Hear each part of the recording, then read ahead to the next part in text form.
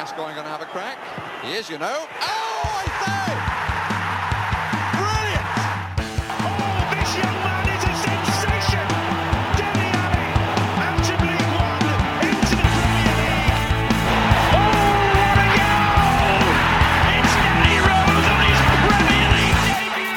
Sheringham's flick, and Klinsmann is in! He's got it lost under his feet, and it's come from the Miller! Oh, I've seen it all now!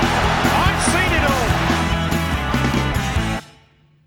Welcome back to another edition of the Internet's most dangerous Tottenham Hotspur podcast. It is Wheeler Dealer Radio. I'm your host, Greg, and we are here today to talk about potentially two Tottenham Hotspur matches, but really the most exciting thing is we're here to talk about transfer window news, which is the only thing giving me joy and keeping me alive at this point. So let's get into it. Coming to us from the slopes of South Florida, it is Brian Ashlock. Brian, what are you more excited to talk about, Tottenham Hotspur victories or transfer signings? Well, I think for me, I am finally excited to put to use the vast wealth of knowledge that I have about the Italian criminal justice system. And, you know, I did that internship for that law firm in Rome all those years ago. And now it finally has some real world use. So I'm very excited. Well, that will prove useful, I suppose, as we talk about this in the coming weeks and months. Coming to us from East Atlanta, it is the one, the only, the Ben Daniels. Ben, are you more excited about transfer news or Tottenham Hotspur victories at this point? Man, I don't know. I've got nothing in my back pocket here. I don't know anything about anything as usual, so this is just a regular week for me. I'm a little disappointed. Brian's really going to have to show out. It's not good for the podcast, but good for me personally. We'll see. If we had our Patreon up and running, we could do our special, you know, Brian could get on with an Italian lawyer and they could have a conversation amongst themselves. Yep. The one Italian lawyer that I'm still connected with on LinkedIn, he's a big fan of Janet Jackson. And when he found out at the time that I lived in Atlanta, he was very jealous because he thought that maybe perhaps I had by chance stumbled upon Janet Jackson at some point. Had you? And no, I was just like, maybe at the mall in Buckhead, maybe, I don't know. But he was just like very excited that I had lived in proximity to Janet Jackson. So Italian lawyers are weird, man. They're weird guys. I mean, I was excited I'd seen Pedro Porro in person, but like that sounds much more exciting than what I've got. So yeah, let's start off with the good news. Spurs had a 1-0 victory against Fulham on the road. Yeah, on the road at Craven Cottage.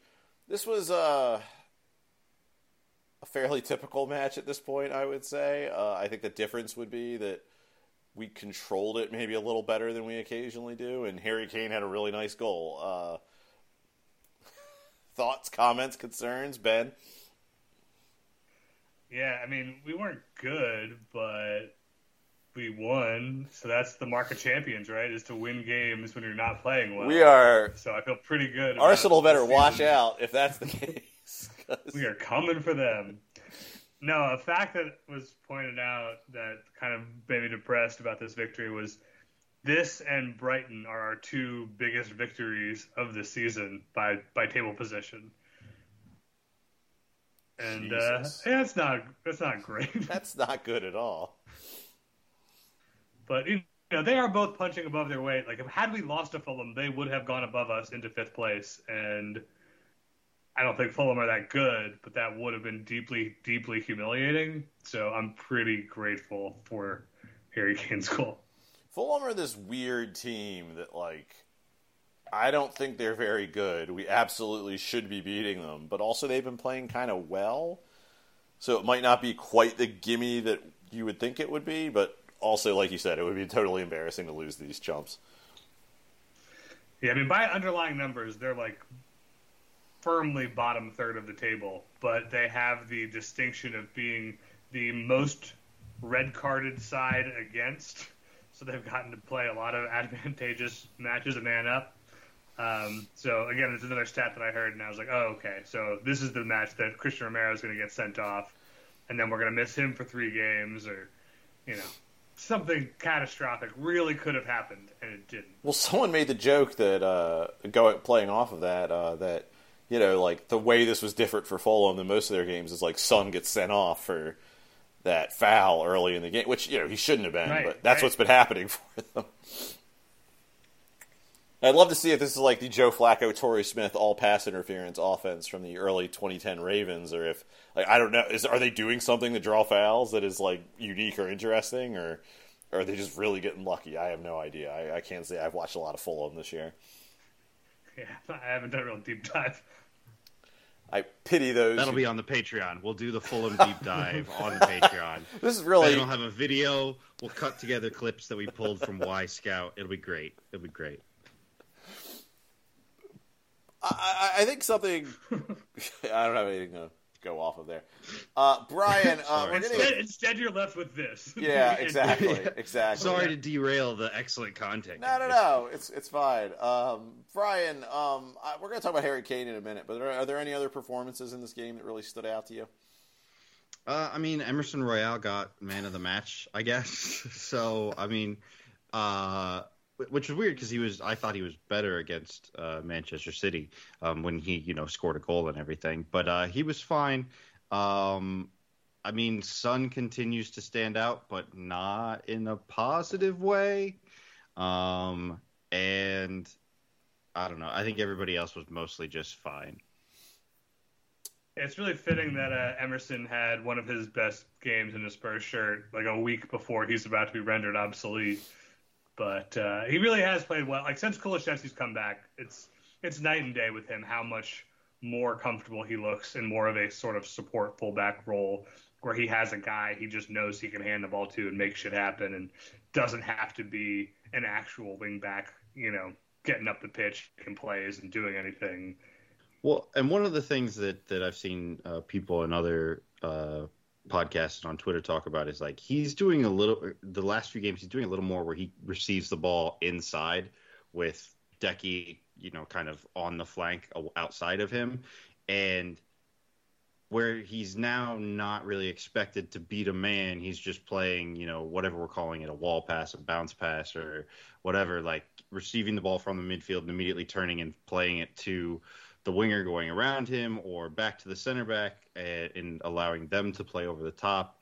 He's been effective there. Like the way we were playing when we didn't have Kulusevski in front of him really just kind of magnified his weaknesses because we were like, hey, go beat a man and then create an attacking opportunity for us. And he's much more of a retain possession, be smart defensively, just kick the ball to the guys on our team and that are fairly close to you sort of guy. And it's actually a real shame about Emerson because, I think he was bought at a time, at a time where we clearly had a placeholder coach in Nuno and who we were going to get rid of eventually. And I think we were just I think Paratici, for better or worse, was just trying to get decent players in the squad without, adhering to someone's strict philosophy. And I think I don't want to say one of the few managers who maybe wouldn't showcase him correctly, but I think in Conte, we just bought a manager who just doesn't do Emerson any favors. They're just not a good fit for one another. And I think, a lot of us on this podcast a lot of Spurs fans, period, get really sick of Emerson, Ben foremost amongst them. But I think there's another Spurs team where he's perfectly, like he's fine. Like he's just a guy on the team who is a slightly above average player, and he is just not suited for the Spurs team at all. Yep. Well, best of luck in the next phase of your career, Emerson. Best luck in your future endeavors. I think before we get into all that, I think it's worth talking about Harry Kane, who scored a very nice goal. I thought it was actually a very classic Harry Kane goal to tie Jimmy Greaves as Spurs' all-time goal scorer. I think with all the drama around Kane and Spurs the last few years and his injuries, I think it gets... I don't know if all Spurs fans would say this. I think certainly I would say this amongst myself and a lot of the other Spurs fans I talk to about this. But I think it's I think we tend to forget just how good Harry Kane is. because he's not Holland, who looks like, a tornado on the pitch or whatever. And I think we've just become accustomed to him, but he really is an incredible player. And even at 29, even in a Spurs team that has not been firing on all cylinders all year, he's still playing at an exceptionally high level. And I don't know, maybe it was definitely just the tying of Jimmy Greaves with a goal like that. But it really, and maybe it's just because it was in such a sort of otherwise bland match, but it really stood out to me and made me think of how much I don't maybe take the time to appreciate that I have gotten to watch, however many years of Harry Kane in a Spurs shirt. Yeah, it's tough because, he had a few years in the wilderness with injuries, and then the awful summer where he was trying to go to Man City that I think left a sour taste in everybody's mouth. And, I think we just sort of, forgot a little bit how lucky we were to have him. And I know plenty of fans didn't and have been ride or die for Harry from the start and through all of his bad patch. And we had to eat a lot of crow about asking for him to be sold. That's sort of the bottom of his performances. But, yeah, I mean, Jimmy Greaves' record seemed like an insurmountable number. I think when I first started following this club, that was no one's ever going to score that many goals, ever. And to witness it from a kid, who came out of our academy, has been really special. And, and especially on how great he is. And I don't want to diminish a guy like Defoe or Keane or whatever, but, that Kane not only did it coming out of our academy, but did it during, a pretty special period in Spurs, at least modern history. I mean, he, at the heart of those Pochettino teams, making a Champions League final, taking 2 title tilts.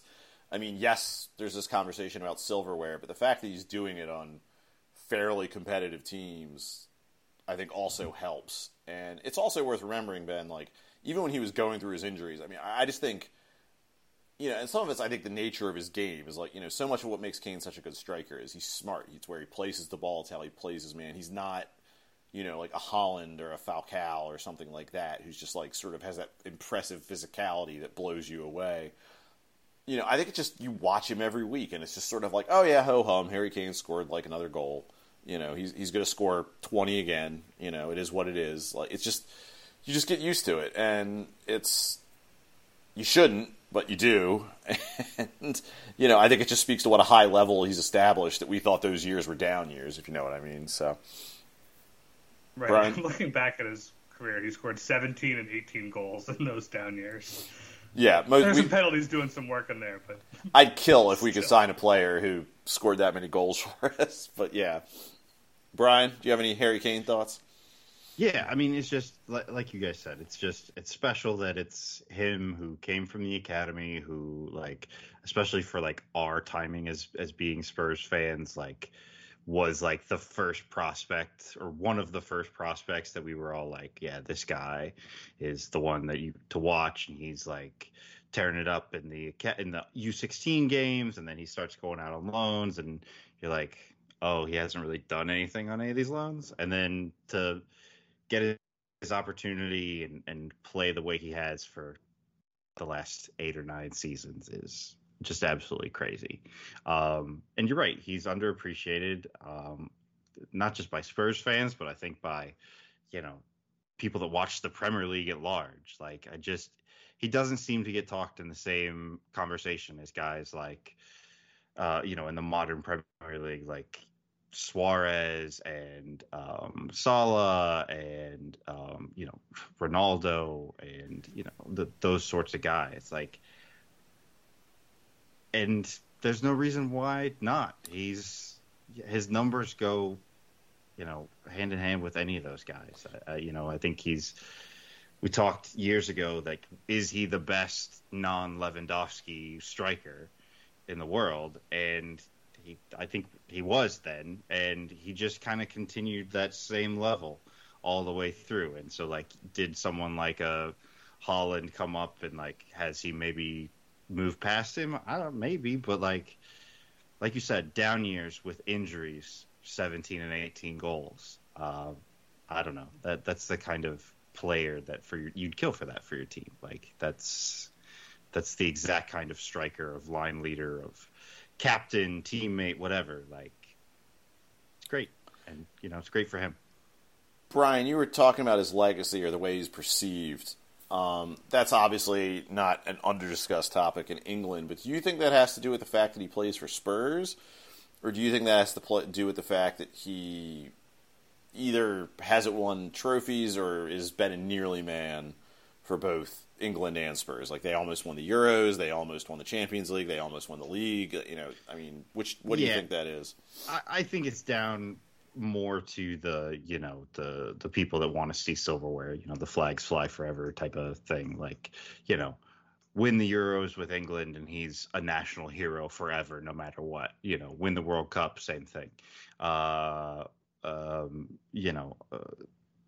We've talked about on the show before how disappointing it is that kind of like this era of Spurs players hasn't got that truly defining moment. The lifting the trophy, whether it was the Champions League final or an FA Cup or a League Cup even, or the Premier League. Like, we just haven't gotten that. And so, like, I do think, I'm not saying that's like that's a point against him or it's a negative.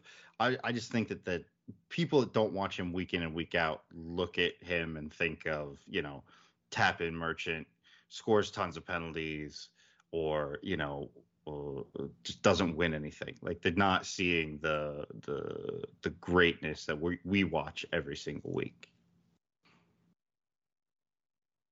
Yeah, being on Spurs doesn't help, and the fact that goes so hand in hand with a lack of success.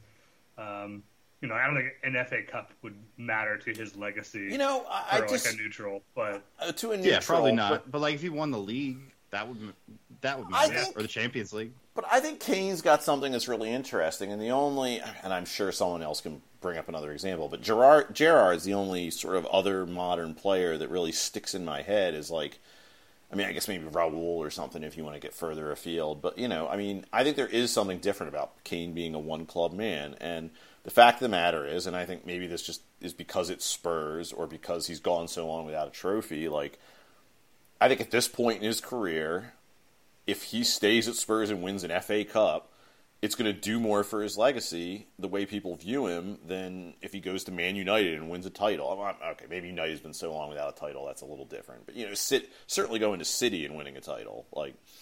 Or Bayern Munich. I don't know if I agree. He could go to Bayern for the next 5 years, score 30 goals a season, and win a Champions League. Champions League's a little different, but, it's not going to mean anything. That'd be a pretty good legacy. I don't know. I think this is not as baseball-y as I think you like to imagine sometimes. Like, I don't think anybody cares about his one-club status other than Spurs fans. I think to the extent his lack of trophies matter, it only matters because he wants to leave, possibly, to go win those trophies. And the media is very obsessed with, like, pushing that narrative that he needs to do that. I think if he stayed at Spurs his whole career and won one FA Cup, I think all that does is ask questions of why did such a good player stay at Spurs his whole career and only win one FA Cup. But I think that's what's so... I don't really care about that conversation. I'm just happy to have him here scoring a lot of goals. So let's move on from that conversation, because I think we can go round and round. And we've got the rumor about his potential contract. Well, so that's where I wanted to go with that. Is these are the most concrete rumors we've had since he tried to leave Spurs. What was it? Was that that was last summer, or 2 summers ago, I guess. But Spurs have had, as of this recording, 2 conversations with Kane and his agent about an extension. They've all come from reliable. Kane and his agent, Charlie Kane. Yes, exactly. Who is also his brother. Let's be very accurate in how we report about his agent. I think these are better sourced than all the rumors we saw about Bayern Munich and Manchester United, or at least as well sourced. I think what shocked me is these rumors came out, correct me if I'm wrong, after the City game but before the Fulham game. So they came out at a period of very ugly news for Spurs. And I can see some reasons why he'd want to stay. He probably has a lot of affection for the club. I bet you money that Spurs are offering a higher salary than he's going to get at even a United or a Bayern at this point in his career.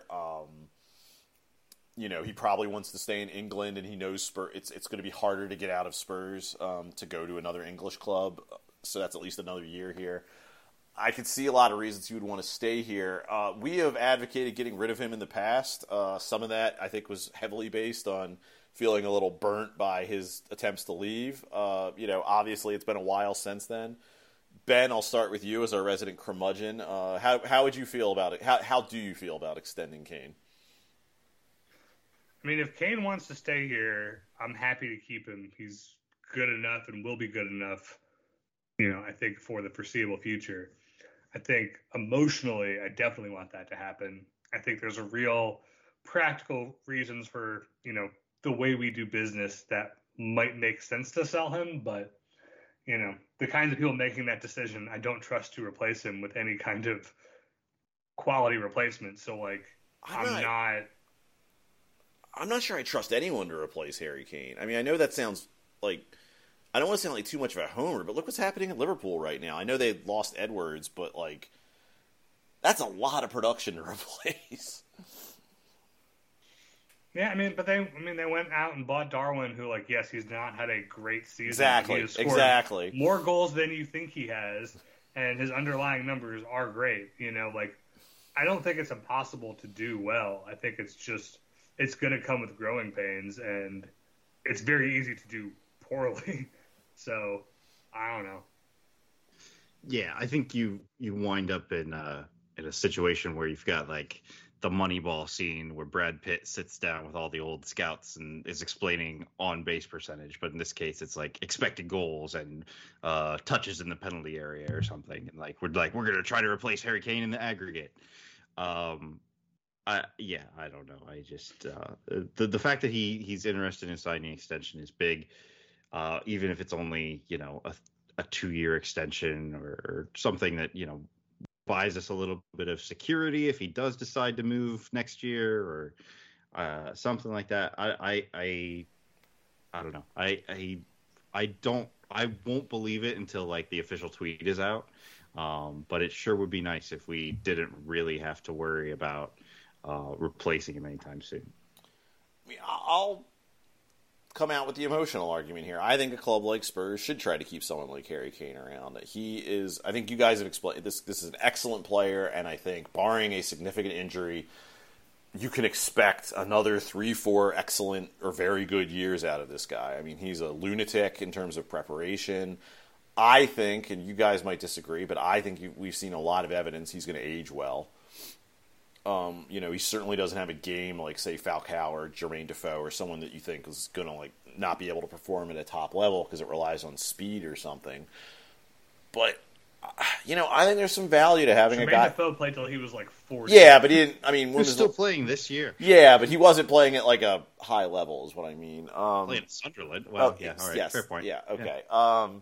And Scotland. So, I mean, but, I think he's going to be someone who ages well at a club like Spurs. I don't think he's going to be I don't know. If it's not for Messi, you'd probably say Ronaldo aged well as a player. But, I think he is someone who's going to adapt his game as he gets older. I think you've already seen him start to do it. Our friend Joel was talking about how if you look at the stats, you could see that some of our set pieces might be masking his decline. I'm considering how we've played this year. I'm not so sure how much weight I put into that, but I think a guy like Kane, who I don't think is heading for any obvious cliff. I think if you can afford it, if it's not going to constrict your other transfer dealings, it's you ought to keep him around. This guy is he's about to be our top scorer ever.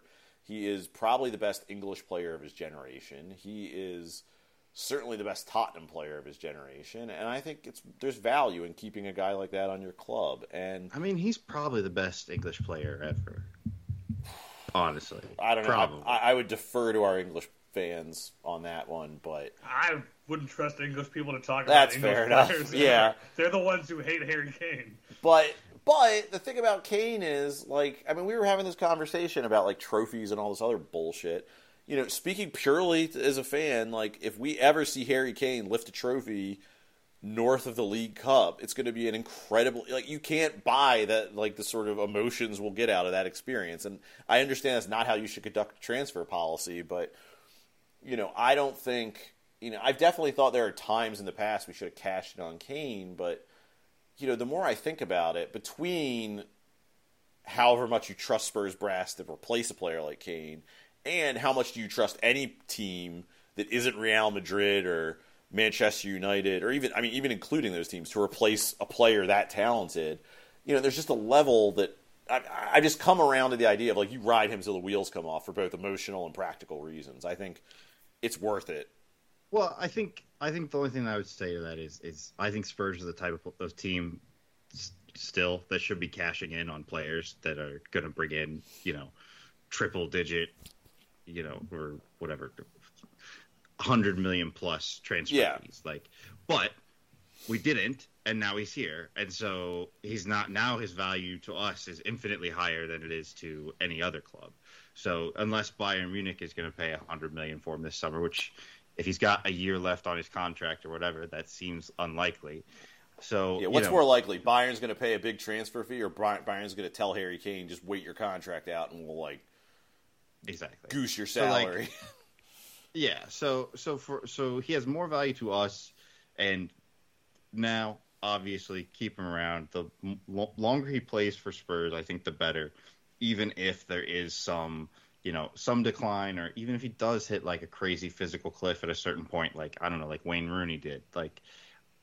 I just think that is worth it for the emotional experience for me personally, and for just other Spurs fans. You would just rather see him in a Spurs kit than in red and white for Manchester United. That would just it would feel weird. Yeah. I think my one big caveat about Harry Kane is I'm so uncomfortable with the way we've done transfer business and coaching hires around him. He's been such the focal point of this team's identity for so long, and everything Daniel Levy has done has been geared around, let's win a trophy with Harry Kane, at the expense of really building for the next great Tottenham team around him. We're riding a lot of guys till the wheels come off, buying a lot of older than we'd like players to just sort of patch things around him to try and keep this thing afloat. I think I would love for us to extend him and be comfortable with buying younger guys around him that he can, shepherd into the next generation Tottenham team. And even if we don't win anything while he's here, as long as we're building for the future, I'm fine with it. But that's really where I'm uncomfortable with it. It's just clinging to Harry Kane for the next 5 years in the sort of desperate way we've been kind of approaching everything. I don't think is going to make any of us feel better. So that's kind of my one negative about it. And I understand. I mean, getting back to what Brian was saying about Moneyball, sort of talk about you were talking about, Ben.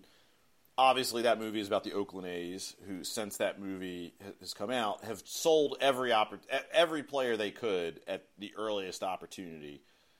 And I can't remember the last time the Athletic. I mean, and maybe someone can prove me wrong, but they don't win playoff series. It feels like they're blowing it up and starting to rebuild every year to go get another bucket load of prospects, and they get good prospects who turn out into good players, but they just ship them off as soon as they have any value. And the thing to me is, I think, again, this is setting the clock back to I don't know, that summer we didn't buy anyone. To me, I think Brian's right. Spurs are a club that can't not afford to move players on when there's a market for them. But I think the idea behind that should be there's one or two players that you hold on to so you can keep playing relatively well, or stay stay competitive, for lack of a better term. I don't have a problem with if Daniel Levy's came to the conclusion I am never producing a player out of our academy as good as Harry Kane. This is a guy we have to keep around till the very end. I think that is a very rational decision. But like Brian said, we probably should have been doing more to supplement the growth or the sort of refresh of the team around him. Because on the one hand, I am a little tired of this sort of half a loaf shit we've been doing for the last couple of years, ever since we fired Pochettino, really.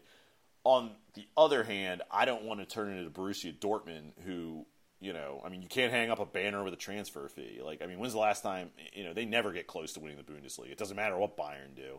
They haven't won a Bundesliga in 10 years. It's, I don't want to be them either. I mean, it's great that they have all these fun players, but they had Haaland for 2-3 years, whatever it was. They didn't even take a shot at getting let's go sign a veteran or two and really take a crack at this. I don't want to be that team either. So I don't know. It's a tough balance to hit. We certainly haven't done it here. But where we stand right now, like Brian said, we can't turn our nose up for, guys who are going to command over $100 million in transfer fees. But I am skeptical that we're going to get anything north of like $60 million or so for Harry Kane at this point. So to me, it just makes more sense to keep him around, given just where everything sort of sits and stands at this moment in time. Yeah. Yeah. I mean, luckily our transfers are. I mean, they're going well for right now. I mean, sort of. About to build, exactly this kind of core that we're talking about, right? Maybe. Let's start. Are we? Who's going to build that core? Because Brian, as you so helpfully alluded to early on, our director of football might be going to El Prisionario back in Rome. So, how long did you live in Italy, Greg? My whole life, really. I can tell. A week, 2 weeks. Brian, when you live in New York, that's basically Italy. Thank you, Paisan. Hey. Did the Italian? Nobody else can see that because this is an audio medium. But I did the Italian hand gesture thing. Oh, you can always hear those Italian fingers. Yeah. You just know. So, is Paulie Walnuts gonna sing on Fabio, Brian? What do you think? Are we gonna have our director of football? I don't know. I think this is all very. I mean, so I guess to recap, Juventus got basically Paratici and a bunch of the other directors from Juventus got found guilty of committing fraud and all sorts of financial weirdness around Juventus's books from during the COVID time period, where basically they got all the players to agree to reduced wages, and then they paid them their actual wages under the table, and then they did some funky accounting with everything, and which I mean, look, who amongst us hasn't cooked the books every once in a while? I'm more concerned, frankly, not by the fact that Paratici was playing players under the table. I'm more concerned by the fact that he was taking notes on a criminal fucking conspiracy. Yeah, I mean, there is that. It's the Avon Barksdale, Stringer Bell, first rule type situation. And I mean, it's concerning that the cops in Italy caught him. Not historically known for their competence. Good thing the criminal justice system taken over, which is also notorious for its competence and quick action. Notoriously not at all corrupt. So that's great. Just great. I don't know. It's just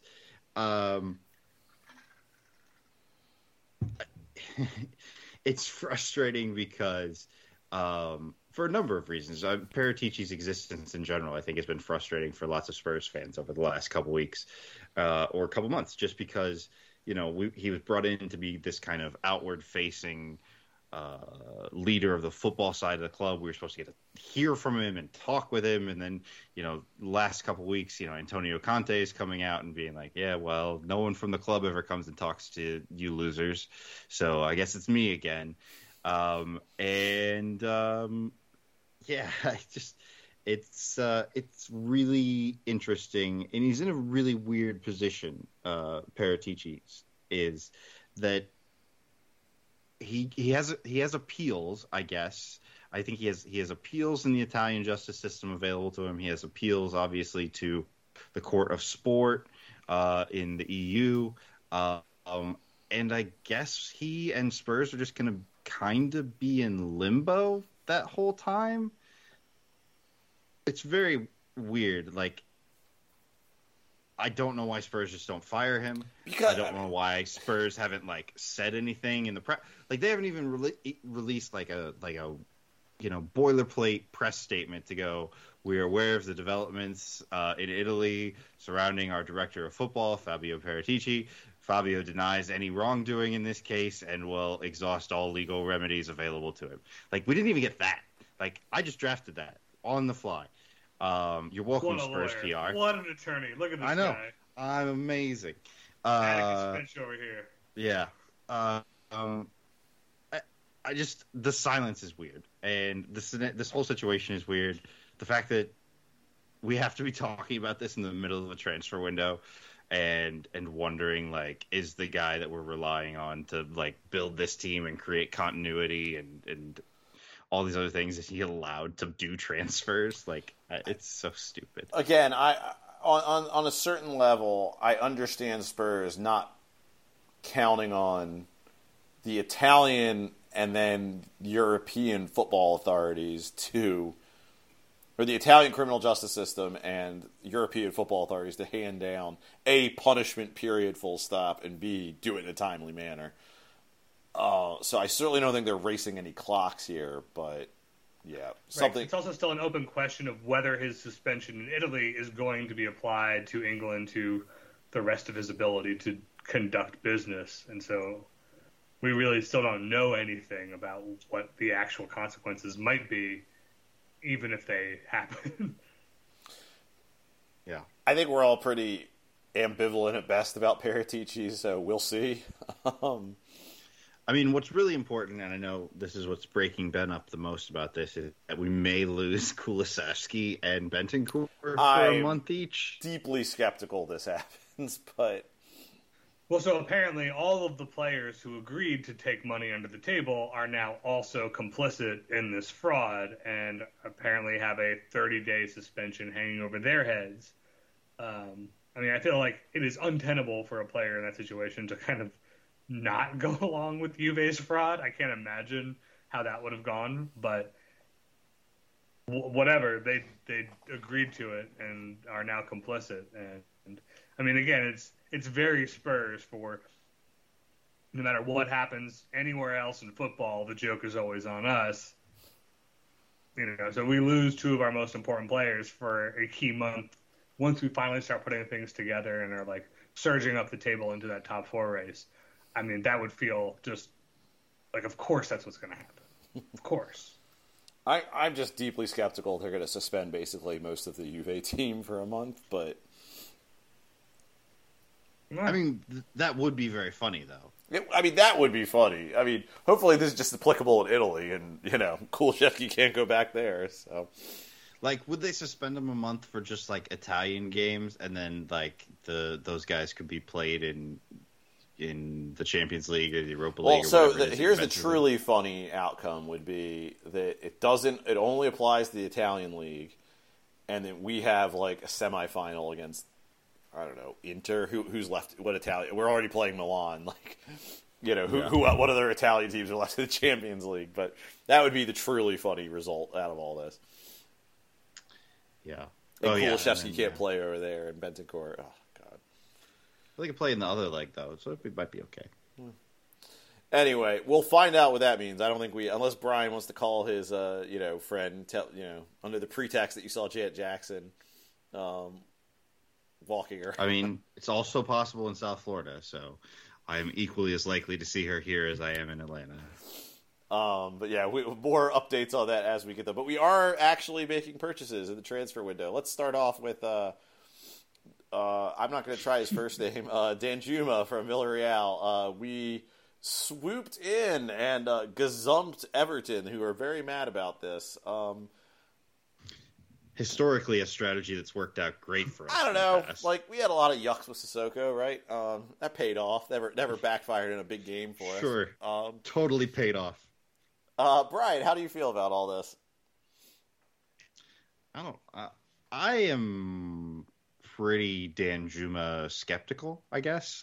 I've seen a lot of people talking themselves into this, and I guess where I come down on it is this is a guy who's going to play left wing, and we already have Son playing there, and then nominally Richarlison who can play there, and also Brian Heel who can kind of play there, and I don't really get this. Like, why was this a priority? Why was this even though it's a loan? I don't think it was a priority. I think it was an opportunity. Yeah, but I just don't understand what. So I'm very skeptical that. Gotta get a guy. Well, yeah. I think it's partly that. I mean, all we've done on this podcast all year is bitch about how we don't have enough attacking options on the bench. So, if you look at it like this, he is taking whatever minutes we would have given to Lucas and Brian, better player than either of those guys. And if you consider, which I don't think is irrational and I think might be true, that Richarlison is not fit yet and is having fitness issues this year, taking a $2.5 million punt on this guy to have a little more actual attacking depth on the bench, and someone who can actually beat a man, like, you know, I think there's things to like about him as a player, and while he's got a very weird history, you know, a lot of people have been like, well, why'd we get rid of Bergwijn if we're going to get this guy? Well, like, you know, this guy's got one more good season in a top-flight league than Bergwijn ever had. So it's weird, and I don't know if I want to bet on it, but for a guy that we could just let walk at the end of the season, I don't think it's the worst move in the world. It's also pretty funny what we did to Everton, so... I guess if we're signing attackers, like, why are we signing a left wing and not a right wing? Because he's available for $2.5 million, and, like, we can let him walk at the end of the season. There's like, not somebody else that we could loan in that's also $2.5 as good as him? I don't think so. Is he that good? For that amount of money, I think he's really good for $2.5 million. Yeah, I mean, I think the thing that it says to me is, like, we're not in a place where we have a plan, and we're not buying guys for the future. We're not really thinking long term, which has been just a constant source of frustration. But you're right, we have to get through this year, and we are close enough now to the top four that we definitely need a body. And at best case scenario, like, he's a pretty two-footed player who's a pretty decent dribbler who scores a decent number of goals. And, like, at the price that, I mean, we were linked with, like, Trossard a couple weeks ago before Arsenal swooped in and made that possible. And, you know, he's a few years younger. He's lower financial commitment. Like, we're a guy like that who can just sort of, like, plug into the team somewhere as an attacking body. And we can do a lot worse. I mean, I take what you said about our not having a plan, Ben, but, like, I don't think this is I think this is separate from that, because I think, like you said, it's like this fills a need. It is not expensive. If it works out, we can keep him around if we feel like. If it doesn't, like, all right, thanks for your service. We'll see you. We'll see you later. It doesn't blow me away, but, like, I think for, like, what you're getting for what you're paying, it's pretty good. And, you know, it is what it is. And I don't think... I mean, this is... It doesn't block anything. anything. We had about Longley this summer. Sure. I mean, absolutely. I think where I would say is, like, this guy has played, and I actually have not watched a lot of Villarreal this year, but I ended up watching a fair amount of them when he had his good season, and I fucking hated that team because they were so boring. But he was an effective player at very high level in those games, and, you know, if we get that player or something that looks like it, you know, that's not a bad guy to have on your bench or have as an option, especially if Son is going to keep playing like this and Richarlison's not entirely fit. So I don't know. I think it's a good, just sort of like, yeah, sure, take a flyer. It probably isn't going to work out, but maybe it will. Like, yeah, does it cost you anything? We could take flyers on, like, 18-year-olds from France, like, you know, I don't know, like a flyer on a, what is he, 25, 26-year-old that we have to send back at the end of the... Like, getting a guy who's got top league experience, who's been in England before, like, it's just, I understand why they did it, and it's also really funny. So, like, I think maybe the most concerning thing about this transfer is, like, he found out he wasn't going to be working with Frank Lampard and was like, get me out of here, guys. Like, I mean, I did like that he just, like, basically refused to give them his paperwork, like, because he'd basically signed everything, but then there was, like, FA, like, the English Football Association stuff that he had to turn in, and he was like, yeah, I left that back at the hotel. My dog ate my registration. And they're like, no, we'll just print out another one, it'll be fine. And he's like, no, I'm gonna go. So, I mean, that part is very funny. I mean, he filmed all, like, the video stuff for, like, his club announcement. Like, he was ready. And then it sounds like what happened is they fired Lampard, and he was like, uh-oh. Yeah, I mean, I wouldn't want to be at Everton right now anyway. No, I mean, I wouldn't want to be at Everton before they fired him, but, like, yeah, you're right.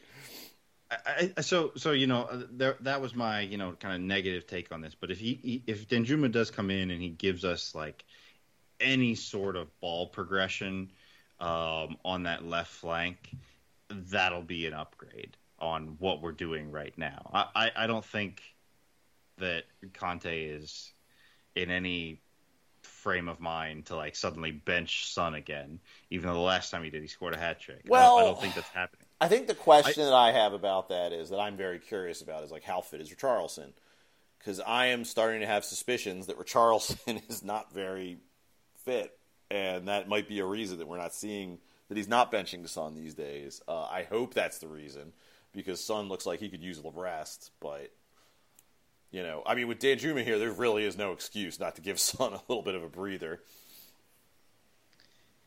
Yeah, and I mean, he seems like the kind of guy that he does, some of the stuff that Son has really struggled with this year. He receives in tight spaces. He beats a man on the dribble. He's a pretty decent passer of the ball. He will help us move the ball from our defensive third to our attacking third in a way that Son just has not done this year. And if he chips in a goal or two while he does that, like, that would be great. I mean, he's decent. He's not an unaccomplished scorer. Like, I mean, he's not Son. Sure. But, it's not Brian either. You're not expecting him to start putting it in. I mean, Richarlison, is basically the kind of goal scoring, yes. you're going to get out right. of him. Yeah, Richarlison's more of a number 9. He's not a dribbly guy. Danjuma is, more of that sort of winger / inside forward, that scores,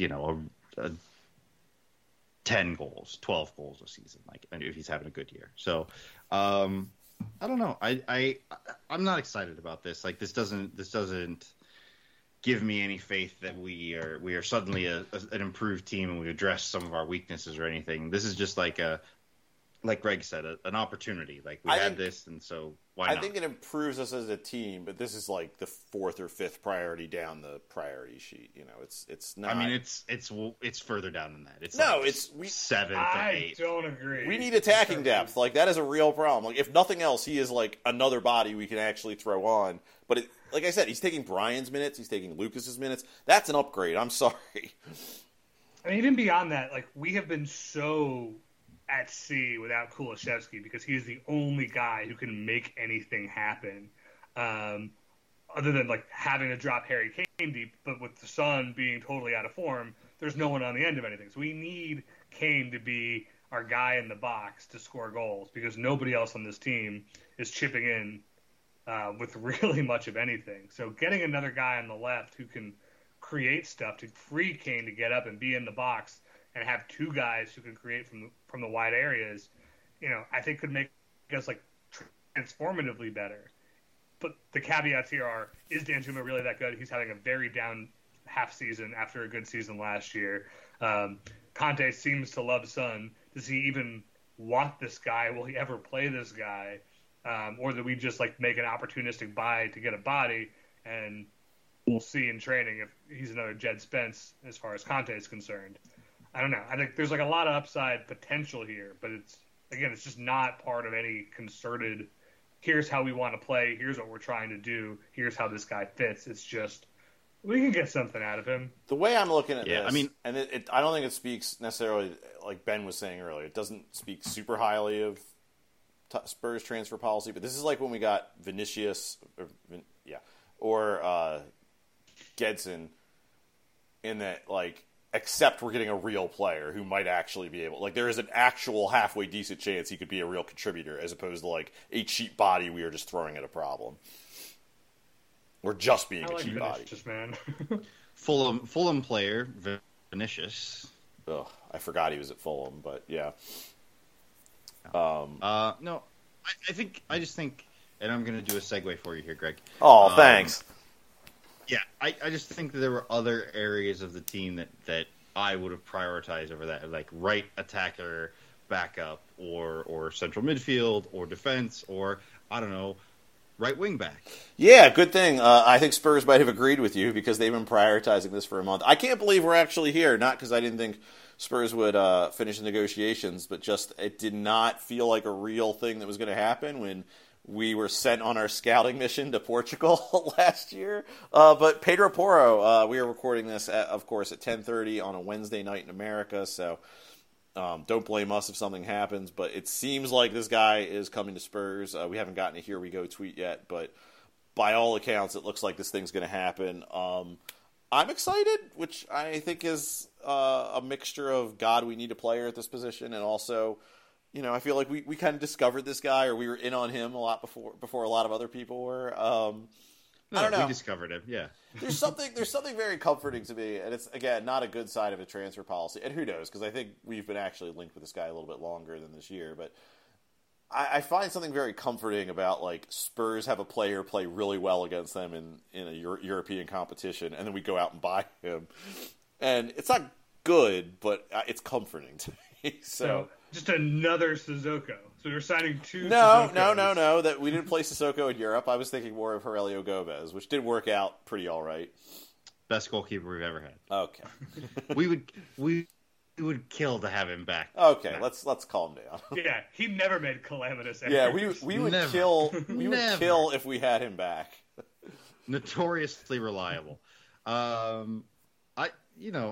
I for a long time I just thought this was like us wish casting Yes. on our little podcast, and then like if we tweeted or talked about it enough, like we could make it happen, and We did it. we did it. It's a testament to the human will, and Greg said it enough times, and it happened, and it's.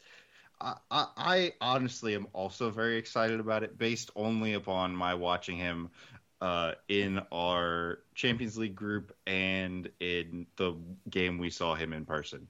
He seems like he is a ton of fun, and I don't care if he doesn't play any fucking defense. like I do not care about it at all. It's going to be great. I'm excited for him and his super bright teeth. I'm excited for him to score goals and do good crossing and just do wingback shit. Like, no one on the team does wingback shit. That'd be really cool. It'd be great. I'm so excited about this. $45 million, though. That's a lot of money. I don't think it's actually $45 million, but we don't have reliable reports. The negotiations so far have been us naming a number and Lisbon saying 45 million, and we come back with another number and they say 45 million, and we've done that for a month and are now like, okay, how about 44 million? And they're like, okay, we'll think about it. Plus tax, 45 million. We're like, okay. It's just it seems like a lot of negotiations have been about this payment structure, which is because Lisbon's like, no, we want it all up front, and Spurs are like, no, that ain't fucking happening. And I mean, maybe we'll sign him for 45 million and keep the sell on in the Marcus Edwards contract. And so when Edwards moves for, I don't know, 80 million to Newcastle over the summer, we'll get some money back. Pedro Porro will basically pay for himself. Yeah. I'm a little uncomfortable with how much it does feel like we just kind of willed this into existence. Like, right? It's not. Ben, we shouldn't be generating transfer policy. No one podcast should have this much power. You know what? The extra inch could get a guy fired or end their employment with Spurs, but we can create employment. So we're the job creators here. We're the friends of labor. Yeah. Who's really more valuable to the podcasting community at large? We're just pretending that Wendy wasn't there with us. And He was there. He was there with us, though. Yeah. We really had to talk him into it. But no, we're so powerful, Ben. We're so powerful. We dictate Spurs transfer I feel policy. like God right now. Yeah. Yeah, he better be good. That's all I can say. We're gonna eat so much shit. Then we'll We're hear about gonna it eat forever. so much shit if he's bad. But I'll say this about him this year. I feel like, we've been this sort of boring, staid team all season. And even though Conte hasn't mixed things up a lot, he's mixed things up a little, and it hasn't really had an effect. But if there's one position where I feel like you could drop a better player in, and it would make a real difference. And I don't know. I don't want to say I don't think, but I don't know that Pedro Porro is that player. I think he might be. But I think it's right wing back. Because if you can just get a right wing back who can get in there and start wrecking shit, maybe not against the Cities of the world, but certainly the Fulhams and whoever of the world. I mean, how much space does Emerson always have to run into? I mean, if you just got a guy who's just charging in there, creating chaos, which I think is what Pedro Porro is going to do, I think it could really benefit this team in the very short term. Yeah, I mean, I think, Emerson having a constant amount of space around him is very much a tactical plan by the opposition to let the worst player on the pitch get the ball. Now they can't do that anymore. Right. Yeah, right. If they have to mark Pedro Porro, that means somebody else isn't getting double teamed. That means maybe their left winger has to track back for a change and can't just like post up and wait for a break. There's a lot to be excited about, I think. I know folks have flagged some like limitations in his game, but the stuff that he's good at is exciting enough that I think it'll be a pretty fun time. I saw someone on Twitter describe him as like a stocky Aaron Lennon if, Lennon came up and played wingback today, and it's a pretty decent comparison. He has that little burst. He's small. He's jinky. But unlike Lennon, he has a much better like final ball, good delivery, good cutbacks. He also Lennon's just a fun guy. I'd fill the whole team out of Aaron Lennon's if I could. But the other thing about Pedro Porro too is that, like, unlike Lennon, I refuse to call him. Yeah, no, I need to. He's got a very two names, always say both of his names thing going on. But the thing about him also, if we were going to compare him to Lennon, is like he might not be like super tall, but certainly seeing him in person and watching him play on TV, it's like you don't feel like he's going to get bodied off a lot. I mean, maybe he's not going to like get up in the air for compete for headers, but I do feel like he's not going to get his ass kicked by center backs all the time. I mean, he's got a certain level of physicality that I do have some sort of faith in. I mean, we'll see. He's got that little like Shaqiri goblin build. That's yes. Just like a little spark plug. I'm excited. I mean, I think he's a really fun player who does lots of really fun things. It's probably a little more than I would have liked to have paid for him, but like, whatever. It's not my fucking money. I mean, 40 million euros ain't what it used to be.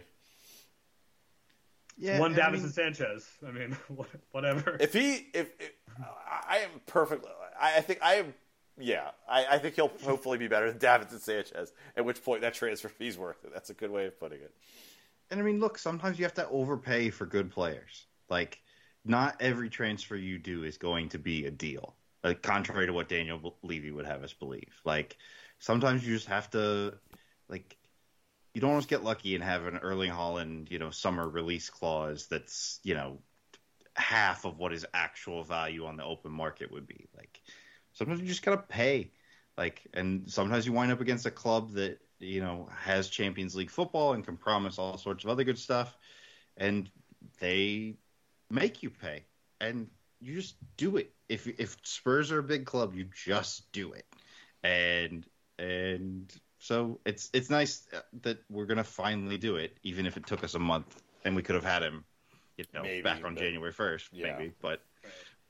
I mean, that's the real reason we bought Danjuma is because Levy got taken behind the woodshed on this deal. He just needed to do some thrifty business. And we're like, oh, okay, well, their total cost is $47 million for two guys. That's a fucking steal. I mean, if that's what we needed to have a competent transfer policy, you let Daniel Levy have some weird like take a player away from Everton once a transfer. Fine, God bless. That's what we need to do to get business done. Just let him steal someone from Everton every transfer window. Sooner or later it'll pay off. Yeah, I don't know. We shouldn't be stealing League One players, though. It's tricky talking about that because we all know the opportunity cost. Oh, we could have had him for a month, or why wasn't this deal set up? Or who fucking knows? Sure. I mean, was this Spurs being obstinate? Did they know that Sporting are a little broke so they could get a better deal? Was it just simply a matter of we are not paying you 45 million euros in one cash payment? We can't do that because we're not that liquid. I don't know, but the important thing is we're getting this player, and it's not the last fucking minute on transfer deadline day. So yeah, it might be. Yeah, you're right. I shouldn't. It's the 25th right now. There's still. You're right. You're right. A lot can happen. But we might not be done our business. We have been linked throughout the window with Nico Zaniolo out of Roma, who, I don't know, I have yet to meet a Spurs fan who's excited about this who isn't Italian, and by that I mean an actual Italian as opposed to people we know who live in New York. So I mean, I don't know. No one is.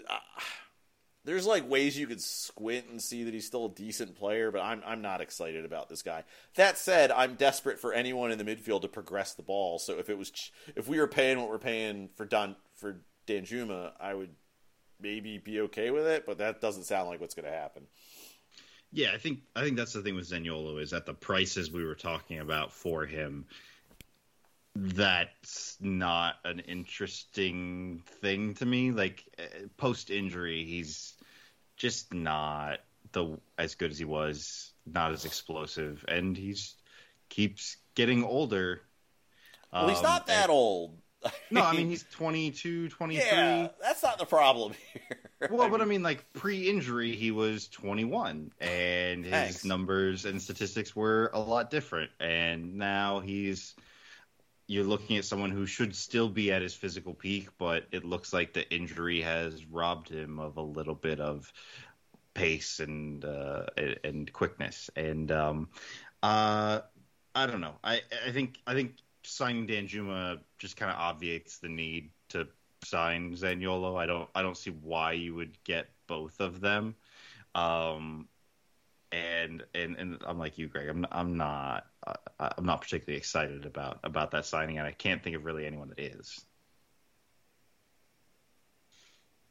Yeah, I mean, I think at this age, you've kind of lost the ability to dream on him developing some of his other skills that he didn't have when he first kind of popped up. Like, he can't really pass the ball, not a great finisher.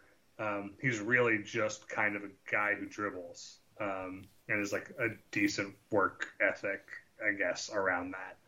And now he's just older with blown knees, so what really is he? Kaylee was saying that his shot numbers are exciting enough that there's something there, but I don't buy it. So again, if Roma were like, oh, here's the 30 million euro release clause, we'll give them to you for 2.5 for the rest of the season, I'd be like, yeah, sure. Okay. I'm willing to try anything in midfield at this point. And then if you let him walk, it'd be like, okay, whatever. Roma seemed pretty hell bent on getting him off their books, which also doesn't seem great. Yeah, I just we have Richarlison and now Danjuma, and I just don't. How does he fit into this team? Dribbling it out of midfield. I mean, that's the only thing I can come up with. But I don't really think he's much. He is a midfielder, though. I mean, he's more of a wide forward winger type. He's not. I don't think any. I will You're right. readily admit that I'm not watching a lot of Serie A. I'm stretching here, so. Maybe he plays some as a 10. I don't know, but he's not playing in a midfield 2. In this Conte 3-4-3 system. So I don't know. I just don't. He doesn't. It doesn't seem like it didn't seem like a fit when it was first rumored, and now that you have Danjuma on the team, it definitely doesn't seem like a fit. It always feels. I mean, I know there's ITKs always talk about it, and God knows you shouldn't take ITKs too seriously, but to me, the links with him have always smelled like agent talk as opposed to someone that we're genuinely interested in. I don't know if I'm making myself feel better when I say that, but it either feels like agents are using us as a stalking horse or Paratici's doing someone a favor by being like, yeah, you could say we're interested, but I don't know. I'm skeptical that this will happen, especially now that we've got Danjuma here. There's been some reports coming out that now that once Spurs get Pedro Porro over the line, with him and Danjuma in, that we'll be sniffing around for a center back or a midfielder. Ben, if you had to pick with no particular name in mind, assuming it'll be relatively modest as opposed to someone like Bastoni, where would you rather we focus our energies and remaining money? I mean, I think a lot depends on who these nameless targets are. Yeah. I mean, we all know that our center back situation is absolutely dire. But I don't think, the Bastonis and Gvardiol's of the world are available right now. We're probably better positioned to buy that guy this summer, and getting Longley 2.0 is not going to move the needle a lot. And then you got another body on the squad who kind of sucks or is only okay. We got enough of those. I think, there's a lot of midfielders in the world. There's a lot of guys who provide a different look, whether they're pure, guys to play in midfield too, or that sort of Malinowski type we dreamed on, who was like kind of a 10, who could play in a midfield 3, who's like maybe play out wide, something a little more flexible to give us, just some more diversity in how we play. I think is probably a better use of our time in this window. But, if we're just going to go buy yet another Højbjerg, Bentancourt, Basuma, Skip lookalike, that's a waste of fucking time. So, I don't. It's hard to say. Like, I'd be happy with a signing in either position because we need them both, but I'm just sort of kind of skeptical about what that's going to look like. I tend to think that a Longley-like substance, for lack of a better term, that could make a difference in midfield. Like, you get sort of a mediocre mid-tier guy, but he can pass, like you said, the Malinowski thing. He can pass, he can move it a little bit. I think that makes a difference in midfield. Like you said, but center back, it's just okay. That's more of the same. Let's just get through the season and keep our powder dry for the summer window. Unless you really just hit on someone, weren't we linked to that Frankfurt defender at one point? Yeah, Ndika. I think we were linked to him earlier in the window. I think his contract expires this summer, or does it? After this summer, he only has a year left, something like that. His contract is running down, and that's kind of, if you can get a player like that in January, which is something that Daniel Levy loves to do, I think that would be good. If that was our center back purchase this January, I think we'd all be fairly pleased with that. But that's the floor, right? For center backs at least. Yeah. But I agree with you guys. I think a passer or someone that provides some sort of variety in midfield is a much easier deal to do. That it's much easier to find a player that is just kind of different from everything that we have, and I think it would probably ultimately make the most impact on us down the stretch. Because look, we've seen Ben Davis and Eric Dyer be good center backs in the last year. We've seen them play perfectly competent football that wins us games and wins us points and keeps clean sheets. They're not incapable of it.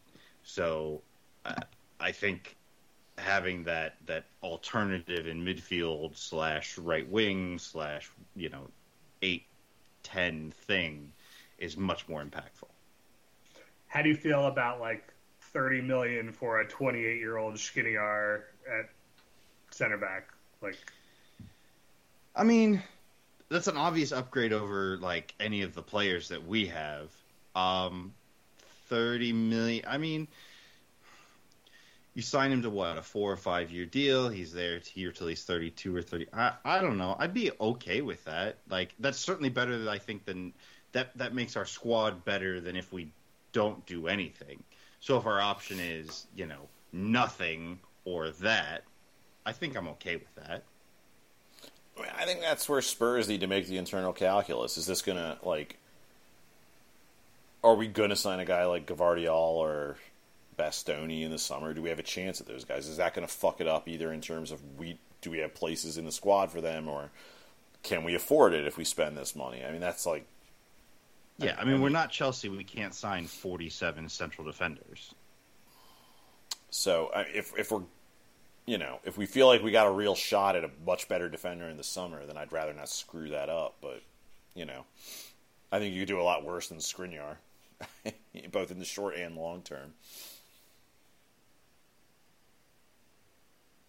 Yeah, I'm not mad about it. I just don't want us to find ourselves in another Joe Rodon situation where we kind of compromised on a guy that nobody really wanted, nobody really knew what to do with, and now he's just still a guy who's nominally on our roster on loan somewhere. Yeah. But, what's the fucking point? I think with center back, you just a guy like Skriniar and Ndika, I think that's got to be your floor for upgrades on the back line. I think that is work you should be more or less be doing in the summer, because I think it needs, like you said, we're not we're not putting Band-Aids on. We don't need to be putting Band-Aids on there and adding guys to our payroll that we can't get off in a little bit, or that we're going to want to upgrade in 6 months. Like, Brian, are you checking if we sold Roden? Yeah, I was. I was like, I thought that he's on loan at Rennes, right? Well, I thought they were going to send him back. I thought that was the talk, but like during the World Cup was that he's at Rennes, right? I thought Rennes were going to send him back, but I think they hate him. Which I was also checking like Ndika's contract. Me. No.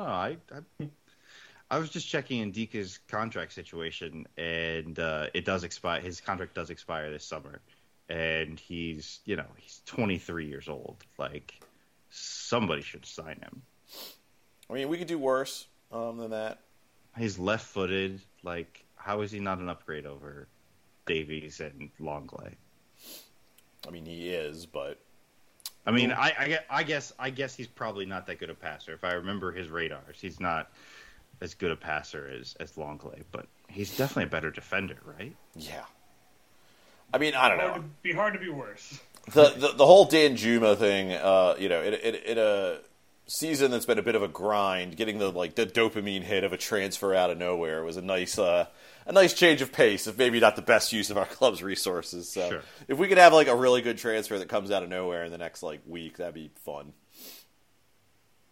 Yeah, it's nice to live in that moment of possibility, right? Where it could be anything. And it could do wonders for us before we have to face the reality of there's a reason this guy was going to Everton in the fucking first place. Yeah, he's going to score 2 goals and in a bunch of sub appearances, and it'll be whatever. But yeah, I just wish our next league game wasn't against City. I wish we had a little bit of a on ramp for. I mean, I know we're playing in the FA Cup this weekend, but I wish we had a little bit more of an on ramp for these new signings. But hey, I don't know. And it's fine to go out there again and whip up on City for a half just to show them we're still their dad, and then throw the game because we don't want Arsenal to win the league. You know what? You're right. With another game that goes exactly that same way. You're absolutely right. Yeah. Just can you just not come back till the 80th minute? We'll concede a bunch of goals in the 80th minute, but let's just whip on you just for a little bit, remind you what's what. Yeah. On that note, I think it's time to wrap it up for the night.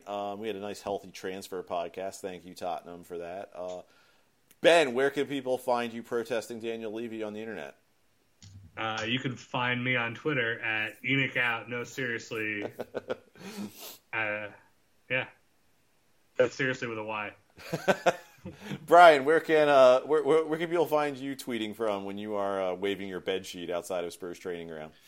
You can find me on Twitter at Brian_Ashlock. That is Brian with a Y. And you can help me post bail for when I am arrested trying to break into Daniel Levy's house at Skipjack0079. That is Skipjack with a Y. And don't forget to follow our podcast Twitter account, WDR Podcast. That's WDR as in Wheeler Dealer Radio, also with a Y. For Ben, for Brian, and of course for Brett Rainbow, I have been your host, Greg. And please post bail for us.